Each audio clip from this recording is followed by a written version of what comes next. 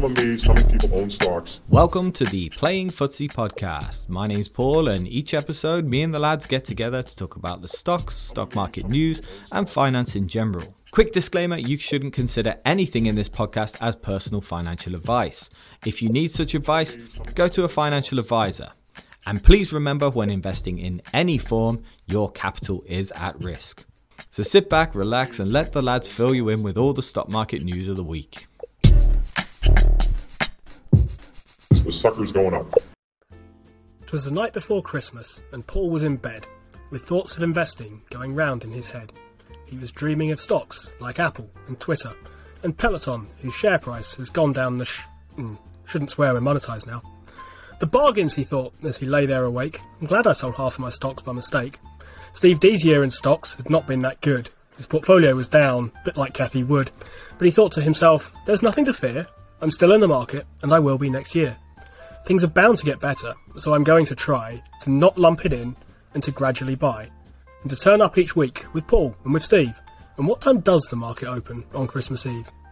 Steve W. was awake thinking about Warren Buffett and 2022 and exactly how tough it had been for himself and for Steve and for Paul as they watched their portfolios continually fall. It's a season of goodwill, he thought, to the folk who've been putting up now with my Teladoc joke for what seems like forever, but maybe let's see if things will be better in 2023. This year at Playing Footsie, we've gone through 1,000 subscribers to bore, to amuse, to arouse and to thank, because really, we all of us know that without you there simply would not be a show. So to all of you who've watched us this year and before, Merry Christmas one and all, and thank you once more. The sucker's going up. Welcome everyone to the Playing Footsie podcast. It's Steve D, Steve W, and what a brilliant poem that was to open. This episode is all about our year in review and our opinions on the events that happened, the big events that happened within this year. First of all, though, we're going to say to Steve D and Steve W, how's your week been, and how's the stock market for you at the minute? Hi Steve, hi Paul, Merry Christmas. The stock market's closed right now, but it's not been that great over the last week or so, if I'm honest. It's mostly been going downwards in my portfolio. Outside of that, though, I've been taking the time to think about some other more sort of seasonal events. I've sent Steve a picture that he can pop up about now of a gingerbread house that I decorated. It's the first time I've decorated a gingerbread house, actually, ever. I bought this one kind of ready to assemble, so the fact that the pieces don't really fit together is not my fault. But you can see that fairly appallingly bad job of icing it that I've done there, along with my 4-year-old assistant helping me. That absolutely is on me. It's good fun, though. I don't recommend it. The icing tastes horrible. But it's been a nice week apart from that. Very nice, very nice. I when I was away for whatever it was in the summer, I think it was in Centre Parks or something, I painted a gingerbread man. It was the first time I've ever painted a gingerbread man. I thought it'd be quite therapeutic. It took like 3 hours, and when I finally got it, and you couldn't tell which bits you'd painted and which bits you hadn't, which you'll be able to tell one day when I eventually show you it, because I missed half of it. So it's like one of the worst painted gingerbread men you'll ever see in your life. I've got it pride of place just up on my bookshelf over there. It's an absolute disaster. But in terms of my week's been all right. We were supposed to be working till Wednesday, but there's absolutely nothing to do in the building industry at the moment. So we got let go on Tuesday at midday. So that was great. Basically, went into work on Tuesday.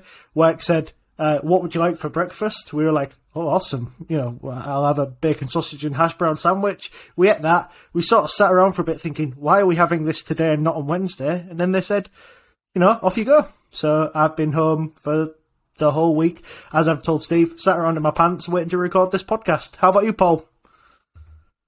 It's been a bit of a rough week, to be honest, because I'm back home and it's bloody freezing. I really can't take how cold it is at the minute.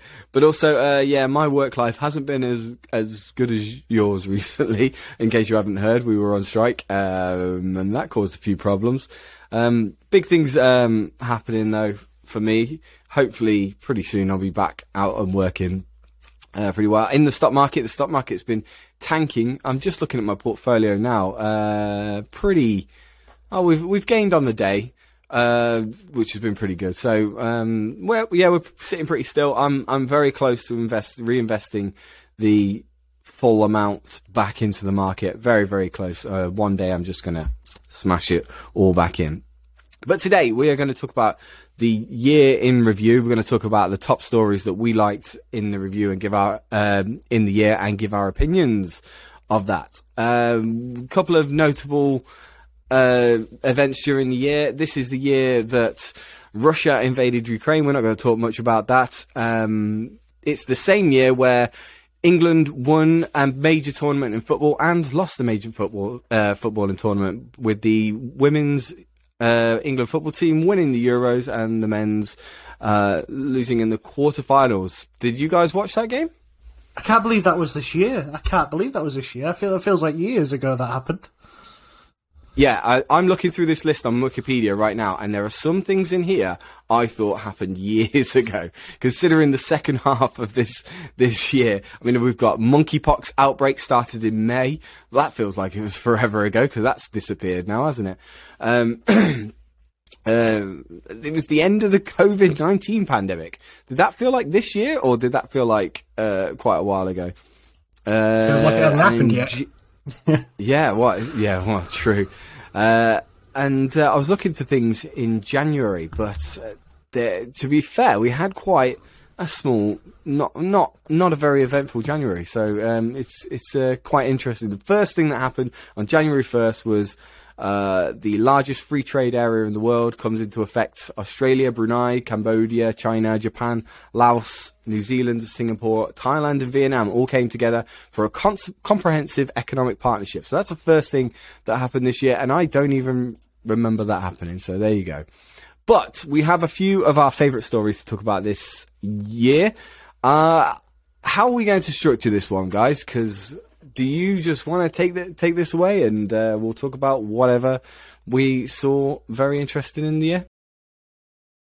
Yes, I mean, my favourite story of the year was the FTX fallout. Really, is what I'm going to call it. So there was a period of time last year where Sam Bankman-Fried was like the poster child of crypto. Even though crypto was falling, he was kind of like the saviour. He was the front man of crypto. He was the saviour of crypto. He was pledging billions of pounds to save Voyager. He was pledging billions of pounds to save BlockFi. He was looking after customer assets that had been used unscrupulously at these exchanges. And really at no point did anybody think to themselves, where's this billions and billions of pounds coming from? Because they'd not had any really, really huge capital raises in the way that they would have this kind of money lying around to bail out these exchanges and look after them. And but that question was never asked for some reason. Basically, ending in their partner firm Alameda Research was using commingled customer funds, or allegedly using commingled customer funds. We don't know that yet, although there's been enough statements out there to say that that's fairly likely what was going on. So essentially, he was bailing out other crypto exchanges with your money, the money that you had on the exchange, which is obviously a massive no-no. He fled to Barbados, but has since been extradited back to America. I think he extradited himself. And in the process, we found out that the two co-founders, I think he's called Gary Wang and Caroline Ellison, they have basically dubbed him in. They've done a sweetheart deal with the feds. They have said this is exactly what happened.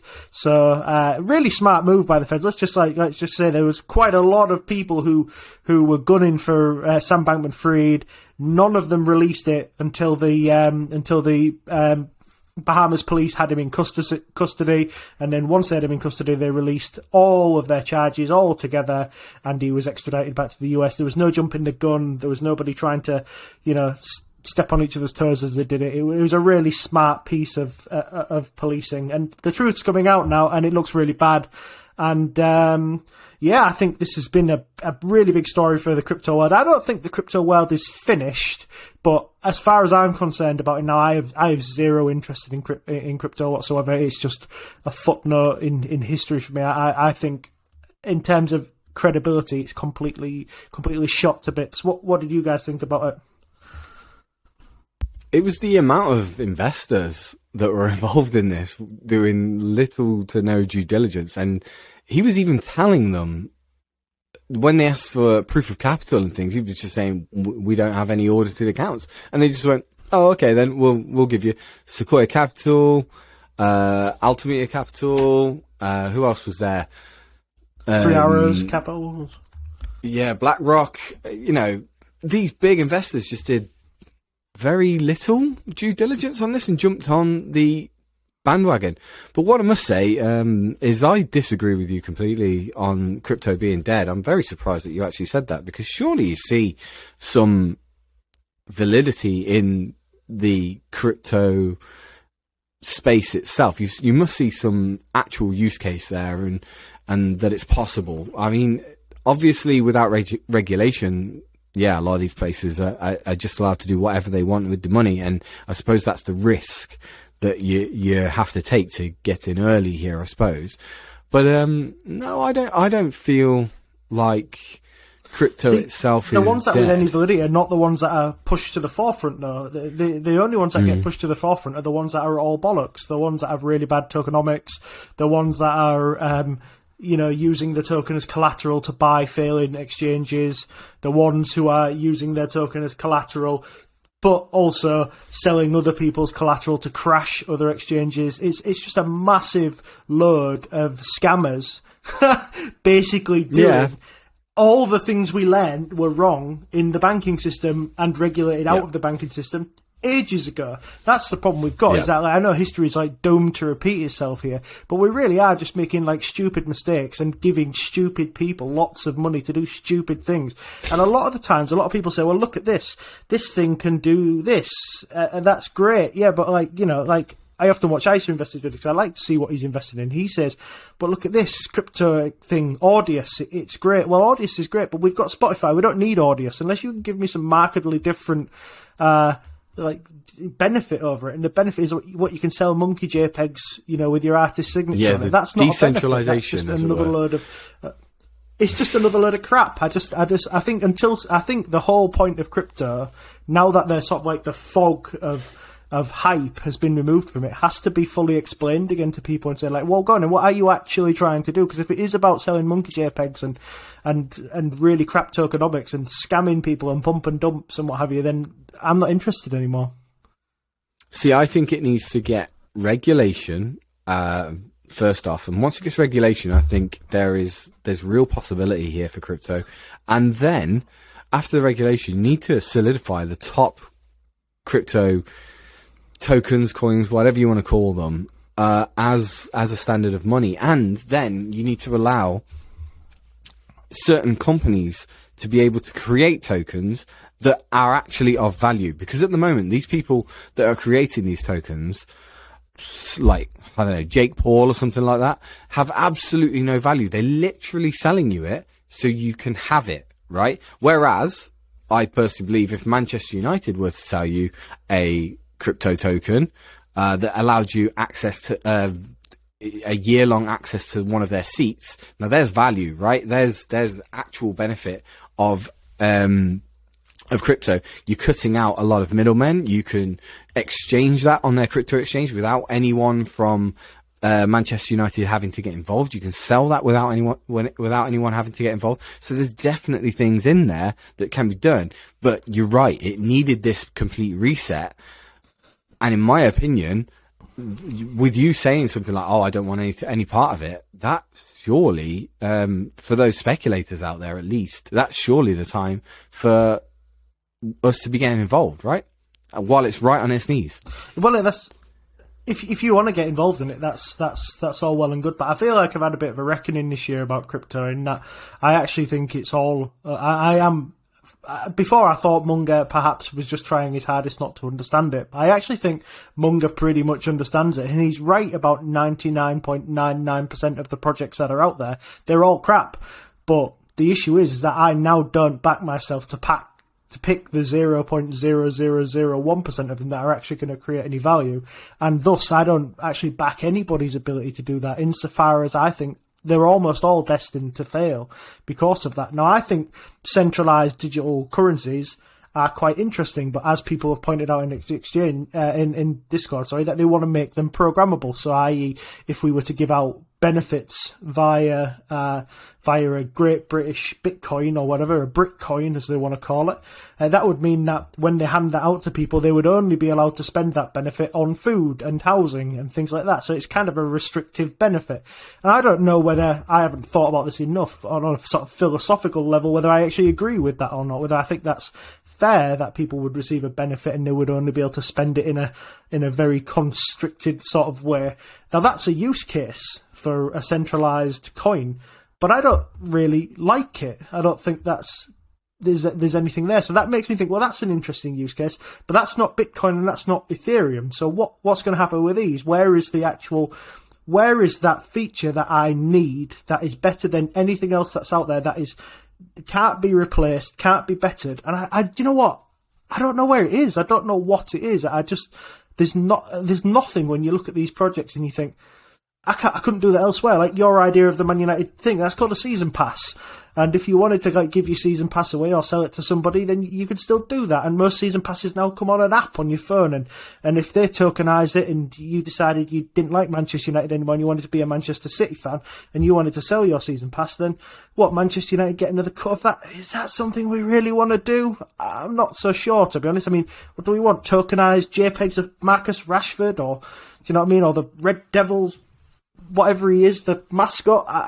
I can't get excited about anything in crypto, and this might be the bottom. It might be me finally losing my cool. It might be the bottom, but I don't care. I don't want anything to do with it. Yeah, I completely agree. Munger has called this 100%, and the only thing, and this might be a thing this is going to be a trend, I think, with this show, is how long it takes for some of those predictions to actually come true. It can, you see Munger, and Munger has been calling it a scam, or at least calling the exchanges a scam for a good few years now. And it went up and up and up, and these big companies continued to get fat off it and then very lean off it. And now he's right, and it's incredible to see that all these old people who were booming and way over the hill on this one, they have got this correct, and they saw it coming a mile off. But that usually tells me, something like Munger and Buffett, that usually tells me that gives them an opportunity if they see any value in it. But like you say, nothing has actually changed, and I completely agree with that. But I still see validity in the process. I mean, Visa is currently trying to start its own centralized processing at the moment, and it kind of has the power to process it, but still you're creating a centralized system. The whole point of Bitcoin Ethereum is this decentralized system, and where that plays a part in a world where all the countries, companies, everything like that have created their own singular centralized currencies. So it could be mental. Can you imagine a world where it does get mental and Manchester United releases its own coins? I mean, I know this is done in real life as well, but imagine, or Disney. Let's talk about Disney. That's even better example of this, where Disney releases its own centralized coins and calls them Disney Bucks or something like that. And it becomes its own currency, and you can only spend that money there. The exchanges and the exchange rates that we've got to come up with in that is incredible. It should make it more complicated. That would be another win for The Simpsons, wouldn't it? Because there's Itchy and Scratchy Land money that Homer buys, and you can only spend it in Disneyland and only some of the shops. Yeah, well, this is it. I do think that Disneyland has its own currency. I don't think it gives you any discount or anything like that. It's just a currency that you can exchange and spend in the shops. Obviously, that takes manpower. Where the idea of these centralized and decentralized cryptos is to maintain it away from the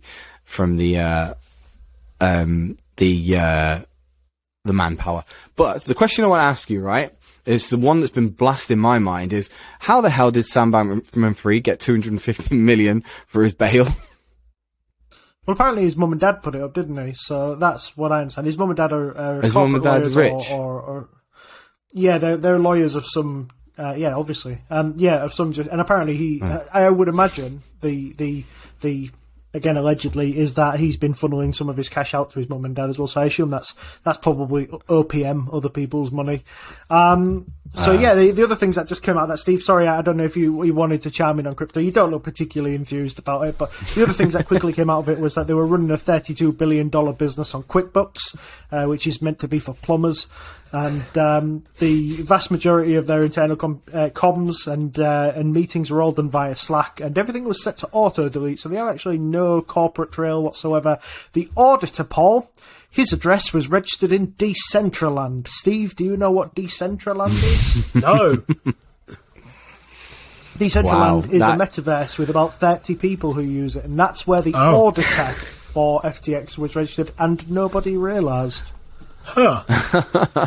That's crazy. That I didn't know that one. That's mental. Obviously, lots of companies bought a lot of real estate in Decentraland, didn't they? Famously, Snoop Dogg has a place in Decentraland, and everyone was trying to buy fake houses next door to him because it was the next big thing. Or was it Sandbox? Sandbox was the other one as well, wasn't it? Not sure. Yeah. So it's crazy. The real estate on that was, I think it was something like $4 million for a plot of land in Decentraland, and they're currently going for something like 1,600. This just seems like that whole excess liquidity we had that drove growth stocks up to and Cathie Wood style stocks all the way up to those highs. Exactly the same thing has happened in crypto. There's just excess liquidity, people throwing it into crap, and now it's all blown off the top. I now wonder what happens from this point forwards. Like, I don't think any of us we're looking at some growth stocks, but we're not rushing to get into the sort of, like, you know, we'll call them what they are, shitcoins that I'm ARCA buying. None of us are particularly rushing in that direction, but there is sort of areas of growth that we're sort of dabbling into where we think they have decent futures. I don't see many people saying, well, I'm not going to bother with stocks at the moment. I'm going to go and buy Sandcoin or whatever you called it earlier. I think that's crypto's biggest problem, and that might be an opportunity, but it also might be the fact that this was just a fad, and a lot of these things are going back to zero, because the top 10 of crypto, if you look back at it even 5 years ago, those top 10 are not the top 10 that were there. I mean, Bitcoin and Ethereum have been there for quite a while, but a lot of the others have gone to nothing, or gone to pretty much nothing, or have been completely rugged. And I think we're going to go through that again. And whether Ethereum and Bitcoin come out of that stronger or ever get to the kind of highs that they're at, I mean, I don't think so. I think it's consolidation. I think it's consolidation. I don't think you're. I think you're thinking this is going to zero when this is consolidation now. People are coming out of the market and they're dropping all the shit coins, or they've lost all their money. Basically, Sam Bankman-Fried has just taken everyone's crypto back to money. McDonald's. Yeah, and they're going to get the hope again. But I think, at least I'd hope, these people who are I'm going to make big generalizations here, but these are all young 20 to 30 somethings. As they grow a bit older, they are going to consolidate into the main two, which have a bit more clout about them.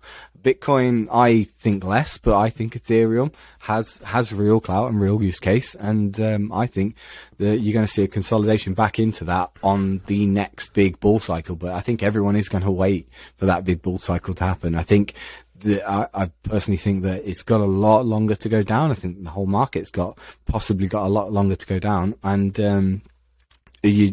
I'm still buying. Like, I won't lie, I'm still buying Ethereum. Every couple of months I'll put £100 in. Don't get me wrong, I'm not buying loads, but I don't think I want to stop here.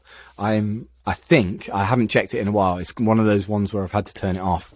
But I think it's about 60% down, which, to be honest with you, most stocks are around 60% down now. So I don't feel like I've lost out, and particularly by buying Ethereum at certain points. Yeah, so I'll just weigh in a little bit on this one. I've been sitting on the sidelines of this discussion, and I've got plenty wrong in 2022 and before. But the crypto stuff is something that I haven't found it terribly difficult to just sit and watch. I haven't really felt the draw to be kind of hooked into this one. Previous listeners to the podcast will have either heard me sitting quietly, if you can hear such a thing, or heard me making comments about that display my lack of an understanding of this kind of thing at all. I was interested in the idea that Visa are trying to build out their own kind of versions of this sort of stuff. It's not so long ago, at least in my memory anyway, a couple of years maybe at most, that crypto was going to be the thing that basically ended Visa and MasterCard and their kind of duopoly dominance of Rails, where we're going to have new Rails, which would leave the old Rails defunct and so on and so forth. And this is very much gone. The thing I'm kind of interested in from the Munger perspective here, I mean, he's an old guy, and old people tend naturally to be a bit more sceptical of changing things, and sometimes they're right about that and sometimes they're wrong about that. And so far we're going with the idea that Charlie Munger's right about that. Let's see what the next few years brings, I guess. A year ago he was wrong about it. But his main thing about crypto is that it's particularly conducive to criminal activity in a way that other things aren't. Because, look, you can make the point against him perfectly well that, look, there's been fraud and scandal at Wells Fargo, there's been fraud and scandal at American Express, there's been fraud and scandal at Wirecard. These are not crypto things. There's plenty fraud and scandal going on anywhere else, but directly we see something going on in FTX. Oh, look, it's all crypto and crypto is terrible and therefore we should get rid of crypto and so on. Do you think that, Steve, there's anything sort of particularly conducive to this about crypto? I mean, this looks like a kind of extreme example, sure, but we get fraud and stuff anywhere else. Crypto particularly bad for this sort of thing? Is Munger right about that? I don't think he is. No, I don't think it is particularly conducive to fraud and to criminality. I think that happens pretty much everywhere. I think there's always a short report coming out that says, you know, this is a fraud and this is, you know, that's a fraud. And I mean, we've had it with Nanox and recently with DLocal, and Ehang was one as well in China. And there's I remember the large forestry company in China that didn't actually have any trees. You know, we're constantly constantly experiencing fraud, but is it conducive to fraud? It has to be, because it's not regulated. When it's not regulated, there is always a likelihood that that's a very good place to go and, you know, and do your fraud. Now, I'm not talking about the top level. I don't necessarily think at the top level of the sort of top 10 coins that there's a particularly high amount of fraud in that. But in the lower end of the stuff, the stuff that Logan Paul's putting out, was it CryptoZoo and things like that, that's got scam written all over it. They've been pump and dump rug pulls. I mean, if anybody here watches CoffeeZilla's channel, he's got content to last him forever, just going through these crypto scams and you know, like people being conned into putting hundreds of thousands of their own money before having just a rug pulled from underneath them, and the creators walk off with all the money. And it happens week in, week out. So it is especially prevalent in the crappy coins of crypto. I don't think we've had many coins, have we, Paul? You'll be able to tell me this, that have actually risen from being a crappy coin and actually become a decent coin. I think the only one I could have thought of previously was Luna, but obviously that's gone. That's Shiba Inu. Shiba. Yep, that's definitely one of them. But I remember Luna. That was a stable coin, wasn't it? Was it Terra that was a stable coin? One of the two, and that got depegged and has since gone bust. And I think he's now hiding from the South Korean police somewhere, isn't he, Do Kwon? So that's another kind of fraud. But yeah, I think it's not as prevalent as Munger tries to make it. I think Munger thinks this is kind of like where, you know, the money for child prostitution happens. I don't think that's necessarily the case. But white collar fraud, the sort of financial fraud, yeah, there's loads of it. That's it, isn't it? But if you create an environment where it's available, people are going to do it, which it's the government's fault. Yeah, it begs the questions right now, what's going to happen? And I believe there's regulation coming. And I believe the regulation will give things in crypto. I think yours and my definition of crypto are quite different here, because I don't look at any of the shitcodes at all. All of that at the bottom is just, I get some of them to say they're doing amazing things, but all of that at the bottom, I just kind of go, no, that's all just a waste of time. And that's the sort of,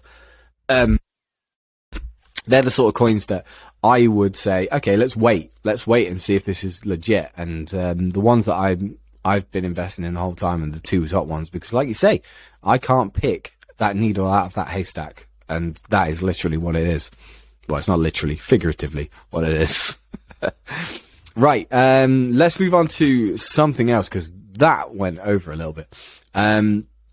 We are going to talk about the next one. I think Steve W's got it. Sure. My story that really caught me this year was Cathie Wood, and you might be wondering why that's the case. She's kind of been out of the news a little bit lately. And certainly the ARK stuff started going down last year. This isn't a 2022 unique story. The reason it's kind of caught up to me now is that it's only in 2022 that it's really become what you might call a kind of underperforming thing on a 5-year basis. So Cathie Wood has been breaking investing rules this year. Rule breaker investing is a thing that we quite like on this show, but one of the rules of investing is don't fight the Fed, and Cathie Wood has been fighting and fighting and fighting the Fed, and it's been showing up in the returns on ARK-K, the flagship ARK Innovation portfolio. So that's down 68% year to date. The S&P is down 20%. Berkshire Hathaway, just for comparison, as a thing I like, is up by 1%. But Cathie Wood always says, look, don't judge us on an individual year, and we will underperform in a bear market, fair enough. And she looks for a 5-year time horizon, so let's think about how it's done over the last 5 years then. It's down 16.29% on a 5-year basis. The S&P is up 43%, Berkshire is up 53%. And back since inception in 2014, these are slightly rough numbers because I don't have the exact date of ARK's inception to compare it to the S&P with, but roughly speaking, ARK is up 55%, the S&P is up 160%, is up 90%, sorry, and Berkshire's up 160%. So it's this year that ARK has really become a lagging thing on a long-term basis, and anyone who has invested in a Cathie Wood fund really ought to have been signed on to the idea that, yes, any fund can have a bad year. We will have bad years when interest rates rise. We will tend to win over time.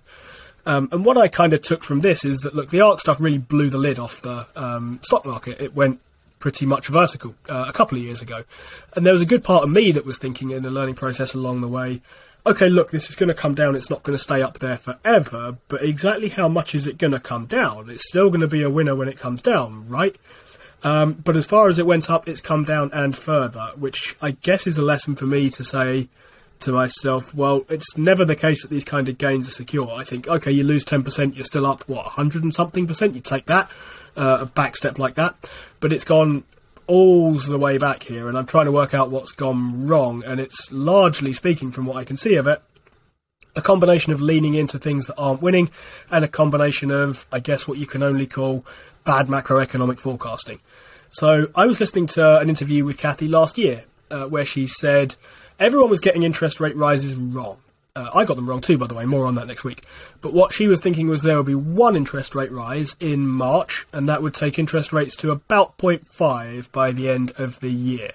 They're actually at 4.5 at the moment in the States, and that's been absolutely crushing the stuff from ARK and its things. So what else do I take from this? Well, ARK is basically what it is, which is to say it's a sector ETF. If you like speculative tech, you should go and buy ARK stuff. If you don't like speculative tech, you shouldn't go and buy ARK stuff. That's pretty much all there is to it. I think there's nothing more deep or more insightful than that, and it will do well when speculative tech does well, and it will do badly when speculative tech does badly. There's a guy who runs a short ARK ETF who basically decided that, look, he wanted to build that as a hedge against the stock market in general, because suppose you have a pessimistic outlook on the market in general. How can you manifest that?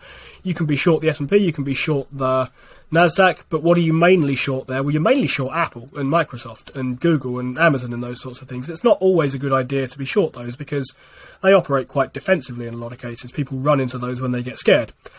Much better, he was thinking, to be short stuff like Zoom and Teladoc and Roku and whatever else. They're going to get really pounded. So if you think the market's going down, get yourself short that thing. And he said, look, there's nothing at all the matter with what Cathie Wood does. The praise she was getting a couple of years ago was madly overdone for buying a load of speculative tech at what happened to be a good time for speculative tech. But also the criticism that she gets is highly unfair as well. It's basically like, he said, buying a utilities fund and complaining that it's gone down when all the utilities have gone down. Of course it is, that's what it does. It's a sector bet thing. Nothing more, nothing less.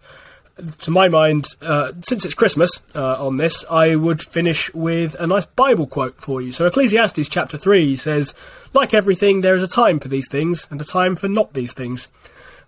Basically, that's the case with ARK at the moment. It's kind of had a time for it, and no doubt that time will come again. Cathie Wood is telling you it will come again next year, which is sort of weird for someone with a 5-year time horizon. But it's currently not been the time for these things, and I think the lesson I take from it is don't underestimate how bad things can go for something that's gone very, very well. This is going to be... We're going to beat the same drum here.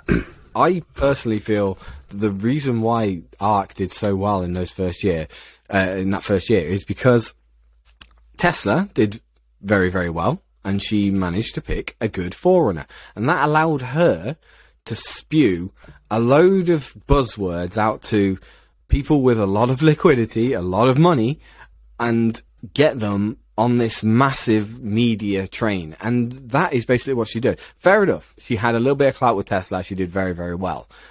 Even in the earlier parts of ARK coming to the forefront, she had already done very, very well in Tesla. And she was on CNBC saying this is that, this is going to be the next biggest thing. Chamath was doing exactly the same thing.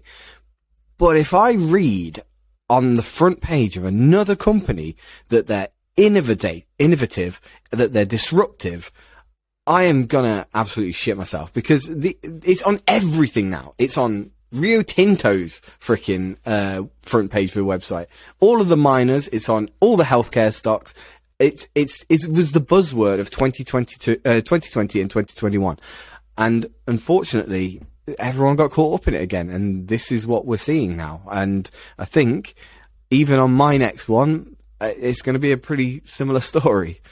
It's very much been a year for the people who think things are mainly going to stay the same, isn't it? So crypto hasn't disrupted the way finance works. ARK's companies haven't disrupted anything significantly this year, or indeed the disruptive effect they've had seems to have fallen back in terms of market caps and share prices and so on. Very much a case for those who think, yeah, things are harder to disrupt than maybe we thought they were 2 years ago.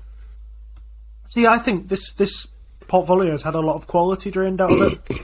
Whereas before you was looking at this portfolio and the top sort of 5 to 8 companies, you'd think like, oh, they're pretty good companies, and sometimes they were even massively overvalued. I mean, they all became it at some point.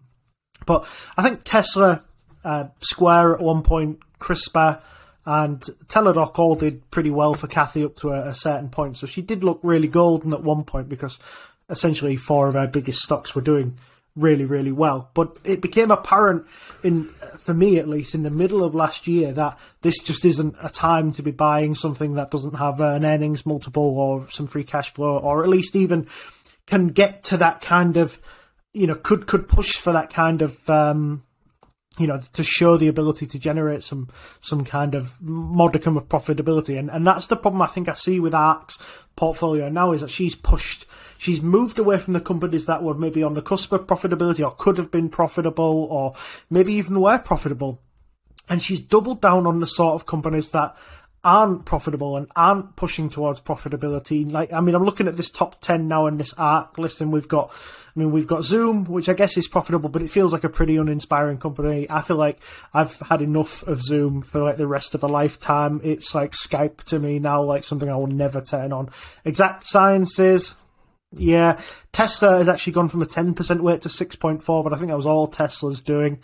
And then we've got things like Roku, Block, UiPath, Shopify, Teladoc, Beam Therapeutics, and CRISPR, all of which have not very profitable. I think Teladoc is on the cusp of profitability. Roku has been profitable, but it seems to be slipping away. Their revenue growth next year is going to be... It's got nothing disruptive happening for it right now. Well, maybe Roku's connected TV advertising could be disruptive, but is it something that you want to put 6.5% of your portfolio in? I would argue not. And then this seems like Shopify, which to me, Shopify is not a disruptive company. It's just a website building company. Whether you or not you think that's disruptive or not, Cathy's got about 5% of the ARK portfolio in it. So I don't know. I feel like there's been a huge draining of coin. Look, I don't want to pick on Cathy, because I feel like that's all that happens. But then this is the wrong time to be looking at Cathy and saying, like, let's judge her portfolio, I think, because, you've just had that huge spike to the left, and now we're at the doldrums, when the market's in the doldrums as well. It's, the Nasdaq's nearly had a correction in December, never mind, the year before, where it almost certainly has. It's probably the wrong time to take the mick out of Cathy, but on the flip side, she doesn't really help herself. She goes on, like, TV saying, like, well, it's 40% returns from now, and they give those like really inane predictions, and then they come out with that. I mean, did you see that ridiculous like EBITDA, how we calculate EBITDA? press release we put out, and it was like adjusted, and they were just like, well, basically what we do is we take EBITDA and we keep adding things back in until it's profitable, and then we say that company's profitable. Like, that's not how you work it out. You can't adjust EBITDA like that. That's just doesn't, like, EBITDA is a bullshit metric as it is before you start like trying to like feed extra things in to make it look better. So I think she doesn't help herself. I would still bet from here that Cathy can actually improve this portfolio, but I mean, I wouldn't put my money there, is what I'm saying. I could tell you in my head that I think they could probably do better from here, but I wouldn't back it to do it. You wouldn't, Steve, no, but do you think anyone else has been? I mean, if I asked you to guess, say, the amount of inflows or outflows from the Arcade Fund, this year, what would you think? Well, sadly, I know the answer to this, Steve, and I think it's about $1.5 billion of net inflows that has happened to the ARC funds. Yeah, very good. It's touched over retail, though, isn't it? I read it was all real retail, though, wasn't it? Yeah, that's my understanding. Yeah. Almost certainly, yes. I was trying to work out why that's the case, and I have a sort of optimistic explanation and a pessimistic explanation. My optimistic explanation is people are realising you should buy this stuff when it's cheap, not when it was 2 years ago and trading at 70 times sales or something like that. There may well be some sort of value in many of these companies that are not yet profitable, and they may well be worth waiting for in some cases if you can get them at the right price. Whether you can is much more likely now than it was 2 years ago. The more pessimistic thing is that the amount people are pulling out is a lot less because 60% of it is gone, basically. Yeah, so it's kind of exactly the same as Cathy Wood's buys and sells. They're pulling it out at the bottom because they're panicking. This is the famous transfer of wealth, and I think, unless you've got anything more on it, I think we'll move straight on to Tesla this time and talk about the next big story of the year. I wanted to talk more about Tesla on this story because of the recent 60% price drop over the course of the year, and in particular the price right now. I mean, what is it, 124 right now, $124 per share. It's an insane drop from a company that we thought might just hold on, but it's a lot of this has been down to famously Elon Musk. I did not want to bring him up, but he is literally too big of a story to talk about this year. He's done a hell of a lot of things, and indirectly or directly affected Tesla's share price. But I don't think it's anything to do with Elon Musk. It is to a point, obviously, but Tesla's share price has, I'm gonna say it, mean reverted. It's come back to where it should be. It's come back to its earnings estimates and its sales estimates, whereas before it was ridiculously overpriced. And I think I said this 2 years ago that this would happen. I didn't know when it was going to happen. I think my predictions, tune in next week, would say that I thought it was going to happen in a couple of years.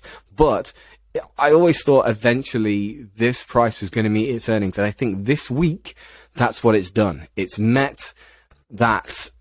I reckon all of the discounted cash flow models are bleeping in people's offices right now, saying that Tesla right here is a buy, depending on how you feel about Elon Musk, which is the next part. You can disagree or agree, and I'm sure you will. But what I want you to do for you guys, I want to ask you guys how you think Tesla's share price has got to here, because I think I've made it quite clear how I think, or I can make it quite clear how I think Tesla's share price has got here. But there's definitely two different narratives out there, and I'd love you guys to touch on that. I'll go first on this. Then I haven't conferred with Steve on this, so we may say the same thing, or we may have wildly different ideas. But I'll take your word for it, Paul, that it's kind of mean reverted. I haven't looked at the numbers particularly on that, but clearly it's come down a long way from being very, very high. So why has it done that now, then, I guess is the question, rather than in sort of 2 years' time? Well, one answer is rising interest rates and DCF calculators and so on. But look, Tesla never looked really... Anyone could do... You didn't need a DCF calculator to say that price was nowhere near those earnings a year ago. Even if you weren't sure how much it was out by, it was clearly far too high. So what suddenly caused people to start wondering about that? Well, I think it's a combination of two things that go into... Elon Musk no longer being able to distract people from the fact that Tesla's share price is way above where it ought to be. So this year they've done a stock split, for instance, for no reason at all from what I can see of it, other than plausibly because the last time they split the stock it went mad.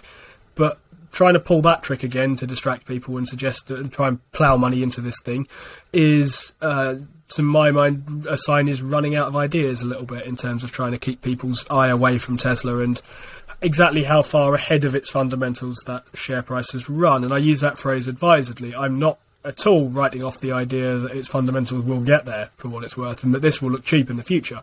Maybe. I don't really have a strong enough view on Tesla.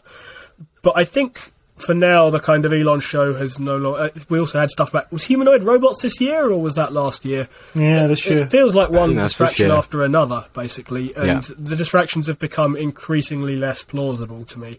So I think the sort of steam ran out a little bit on that, and all of a sudden we started to look for valuation support because humanoid robots and share splits didn't cut it.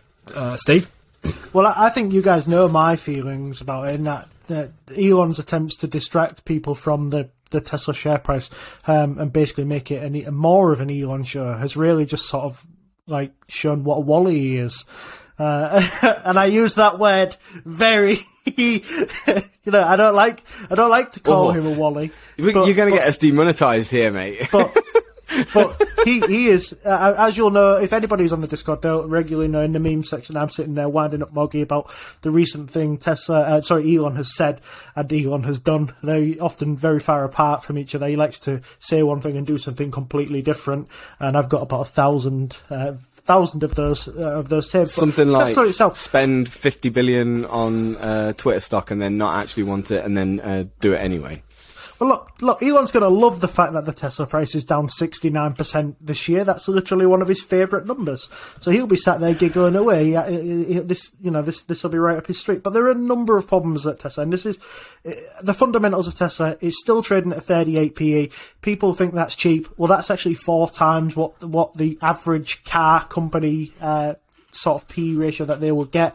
They usually trade at between 8 and 10. So when people say, well, it's not going to come down to 15, well, 15 will still be a 50% premium to what the other car companies and let's not lie to each other. Another year has gone by and Tesla is still a car company because it did 95% of its revenues in car, and the other 5% it lost money doing other things. So it's a car company still. And the humanoid robot was, as Steve reminded me, was just a joke. It was just an absolute joke. Like, it just looked terrible. It looked like C-3PO in like the 80s Star Wars films or whenever they came out. It just looked awful. So yeah, I'm not into Tesla, and I've not been into Tesla since I owned the Tesla. I think it's got, the car has got considerably worse over the period that I've owned it, and the sort of like, the excitement that you get, the rush of when you put your foot down and it just zooms off. Like, after a while, you're like, right, this is not as interesting anymore. I remember when I first got it, I thought, I'm never ever going to get bored of this, and now I am bored of it because if I put my foot down, it loses 5 miles over a mile. So, and I need that battery to get places. So, but just one question though on that one. Just one question on that one. Have you got back into a standard ICE car and driven one of those and brought yourself back down to earth at all? We don't have any ICE cars at work anymore, so we have a BMW i3, we have Hyundai Ioniq 5, I think it is, and they're both EVs, and they both have the exact same, ooh, this is fast feeling, I'll soon get bored of that. Tesla just has less things in it, and more things that fall off it, and more rain in the boot. So I'd just be very interested that if you, by the way, Steve obviously works for the man that owns all the gold in the world, but I'd be very interested to see you get back Putin. into a standard car. You know, I'd love you to get into a Toyota Yaris and drive it and go, oh yeah, look at the torque on this. I won't be seeing Deadly Yaris. Maybe you should, every now and then just come back to the poor people and drive one of your cars. Just put no, you aren't drive one of the Yaris is poor either. my wife has an EV. She has a Vauxhall Mokka E, and that is getting in that car is like getting in the past. Like the sat nav, it looks like it was drawn in Microsoft Paint and things like that. You do get in the Tesla and think, it looks so much better, you know, the screen. But the thing is that you come to realise with Teslas is that you're paying for the batteries, which are markedly better than not markedly, they are better though than the BMWs and the Hyundais. The iPad screen and the software on that is very, very good, and the power that you get from, you know, when you press the accelerator, that's what you're paying for. That's all though. But there is nothing else in a Tesla except like the odd fart machine, and you know the voice controls are pretty good as well. But they were very good in the BMW as well. So when people say the competition is coming, and people look at things like the Mokka that we've got outside, they would say, well, Tesla's streets and streets ahead. But when you actually compare the Tesla to the Ioniq 5 and the BMW, which they are like they're newer models, they're newer cars, you start to think to yourself, well, hang on a second, that gap is starting to, you know, but also on price, right? The Chevy Bolt has come out, and it's markedly cheaper, and a lot of people now who want EVs in America are buying the Chevy Bolt. They are picking up that car for half the price. I think it's half the price, and they're getting an electric vehicle with relatively good torque, you know. And I mean, everyone in Silicon Valley who hates him is moving over to Chevrolet. But I don't want to do too much because it is part of. I have a bear case for Tesla next week. It's in my predictions, just to give a quick spoiler. So I don't want to go over it too much, but that does form part of my bear case. Insofar as I think Elon has alienated a large part of his consumer base, and I actually think the rest of the consumer base has just been fired. So I think there is quite a large gap there. But the other problem is as well is that the Chinese companies are actually starting to make their way into the EU as well. So you've got your Neos, and you've got your BYDs, and you've got your is it called Grand Peak or Giant Peak or whatever it's called? They're all starting to do the same model that Tesla is. So it's a, you know, you order it, you know, roll on, roll off delivery, you know, and it arrives at your door kind of thing. So I do worry about Tesla in Europe. I think they're probably going to be okay in the US. And I mean, like, let's not forget that what Tesla's done is incredible. I mean, 2 or 3 years ago, if we were sat here and you were saying Tesla was going to be at whatever it's at $400 billion valuation, we would have laughed at you, because the automotive industry is just impossible to break into. So Tesla does deserve credit for what it has done, but from here, I think it gets a lot more difficult. Yeah, I think I agree that the current ICE companies out there, Ford, Chevy, BMW, would not be VW would not be transitioning over to electric as quick as this to keep up if it had not been for Elon Musk and Tesla. But I think what we wanted to, or at least what I wanted to get over on this one, is that I don't think that the current dip or the current drop in Tesla's share price is solely down to the seemingly idiotic decisions that Elon Musk has made this year. You know, we started the year by, you know, he's largely veering to the right, and he was talking about bringing Donald Trump back to Twitter and protecting free speech, and that's the argument there, at least on FinTwit, especially with the Tesla bulls. The Tesla bulls are out there saying why is he embarking on this project when he's got a company that is slowing in growth and increasing in competition. It's arguable whether Tesla is slowing in growth. We'll certainly get onto that a different day. But he's also shown a little bit of stupidity this year. Up until this year, you could say that Elon Musk probably was a genius, and he played it very well. Everybody loved him. I think even all three of us, to a point, loved him, loved what he did. But then when he started this Twitter thing, he bought sort of 8% of Twitter, I think he did, and then he wanted to sell his shares. So what he did, he tried to get their share price up by offering a share, by offering out the ability to take it private for $54.20. You know, a joke. Like, what is going on? This is serious stuff. And he waived all due diligence and seemingly didn't realize that he entered into a binding contract that he was going to be forced to buy this company. He didn't realize that. It was very poor foresight and very poor. I don't know how people on the Discord and on Twitter are arguing this. How are they arguing that this was foresight? The one thing that they do come up with is that Twitter is Tesla's only advertising platform, and to a point, I kind of understand that.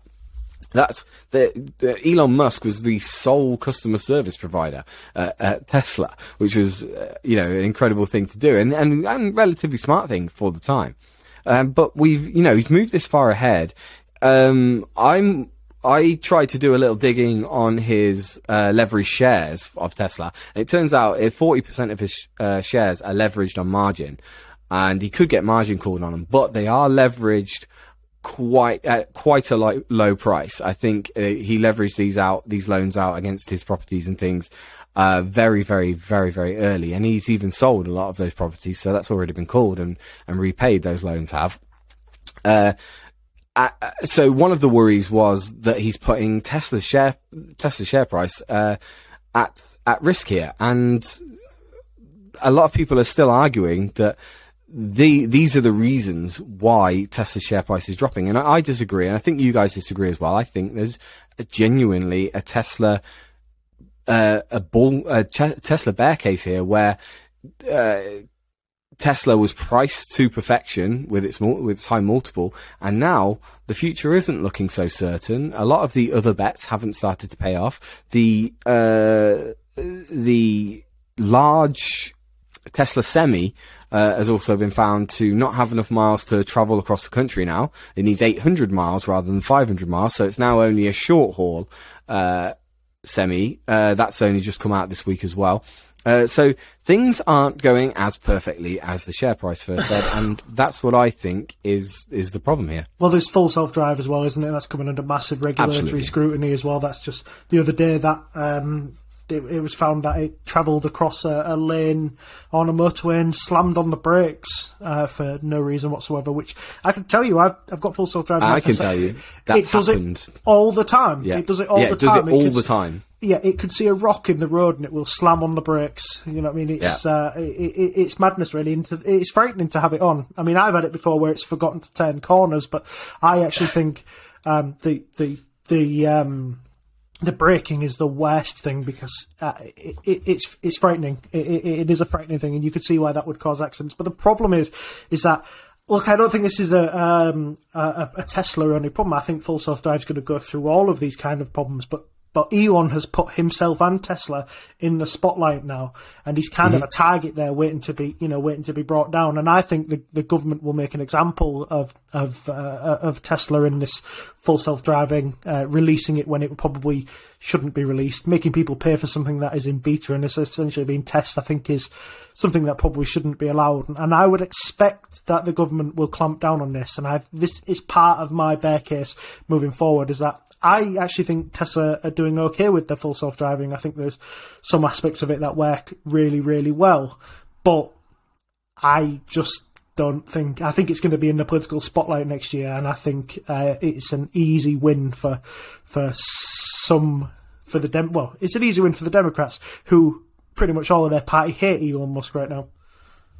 Yeah, what is that all about? I never really got that, but that also gives him political clout as well, and it gives him a lot to talk about. A lot of random speculation that he can just randomly write on Twitter, and everybody believes all of a sudden. He can put up really vague, slightly insinuating posts on Twitter, and all of a sudden everyone just goes for it. This isn't new. I mean, this isn't new. He called the British guy who tried to save was it the Thai kids who got stuck in the cave? Yeah, he called him a pedo. You know what I mean? Like that didn't happen when he bought Twitter. That happened before. This isn't that it's that this is not something he hasn't done before. It's just been amplified by the fact that he now sees himself as the head of Twitter, and for some reason thinks he needs to tweet more.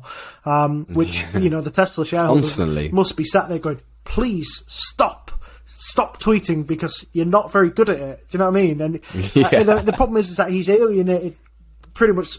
I mean, like wading into a political debate when you have a car company that's the vast majority of your customers are left-leaning people who see EVs as something that will save the world.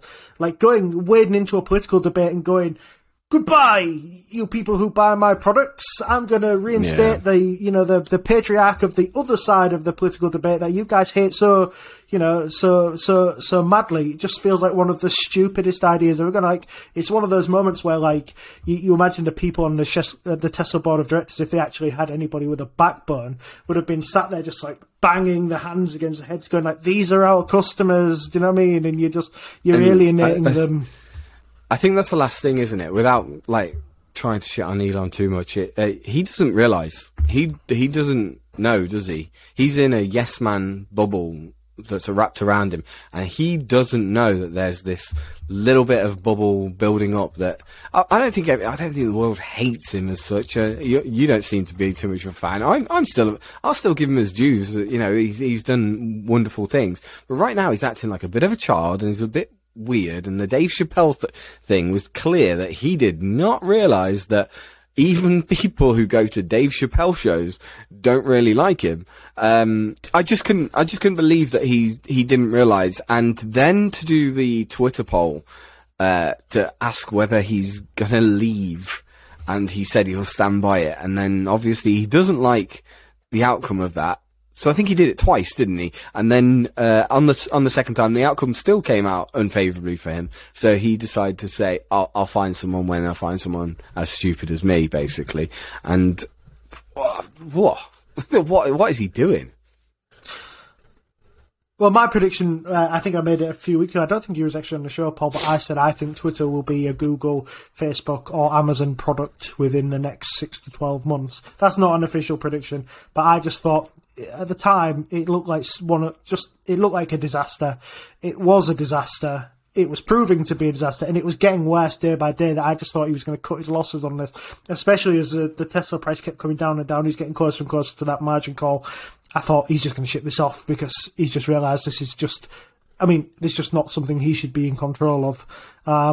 And that has proven to be the case, but unfortunately he's going to give it off to somebody else to run, which seems to me like they'll just be the front of the company and he'll be whispering in their ears exactly what they've got to do. But yeah, I'm not particularly interested in that, but we'll see. A lot of people are seeing this as an investment. So a lot of the Tesla bugs were seeing the Twitter acquisition as an investment to say that this is going to be Tesla's main advertising arm. But he also needs to keep speech, and therefore I assume he has to keep advertisers for other car companies on Twitter as well. So it serves as a massive paradox.